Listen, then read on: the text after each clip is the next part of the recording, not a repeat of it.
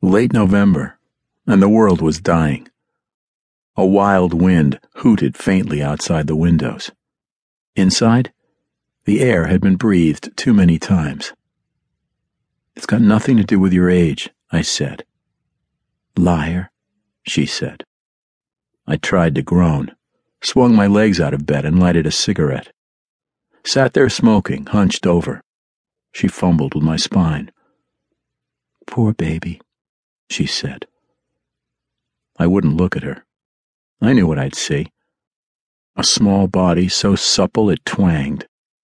Short brown hair cut like a boy's. All of her sleek. She had me in thrall. Soft swell to her abdomen. A little brown mole on the inside of her left thigh. Her ass was smooth and tight. "All I'm saying," I said, "is that I've got to go away on a business trip. A week, 2 weeks, a month, who knows? I've got to, it's my job." "I've got 5 weeks vacation coming," she said. "I could get a leave of absence. I could quit, no problem." I didn't answer. Her squid arms slid around my neck. Even when she was coming, her flesh was cool. Did she ever sweat? Her skin was glass, but I could never break her. "It's impossible," I said. "It wouldn't work."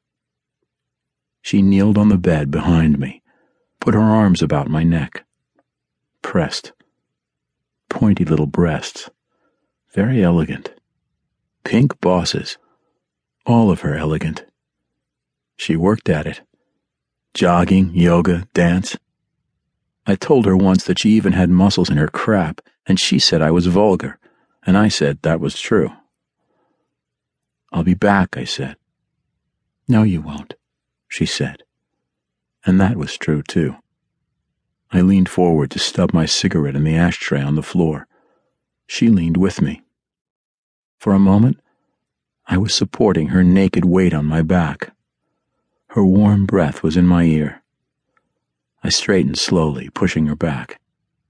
"At least," she said, "let's end things with a bang." "You're outrageous," I said. "Am I not?" she said. See her in one of her tailored Abercrombie & Fitch suits, and you'd never guess. The Gucci brogues, Benjamin Franklin spectacles, minimal makeup, crisp, aloof, all business. But naked, the woman was a goddamn tiger. Joan Powell. How I hated her. How I loved her. She taught me so much. Well, what the hell, I taught her a few things, too. I must have. Why else had she endured my infidelities and shitty moods for 3 years? "You'll call?" she said. And when I didn't answer, she said forlornly, "You'll write?" It wasn't her pleading that disgusted me so much as my own weakness. I wanted her so much right then, that moment. After psyching myself for weeks, preparing for this break. If she had made the right gesture just then, the right touch, I'd have caved. But she didn't. Which meant she didn't want to, because she knew what the right gesture was, the right touch. She had invented it. So I shrugged her off, got up, started to dress. She lay back on the rumpled sheets, watching me with hard eyes,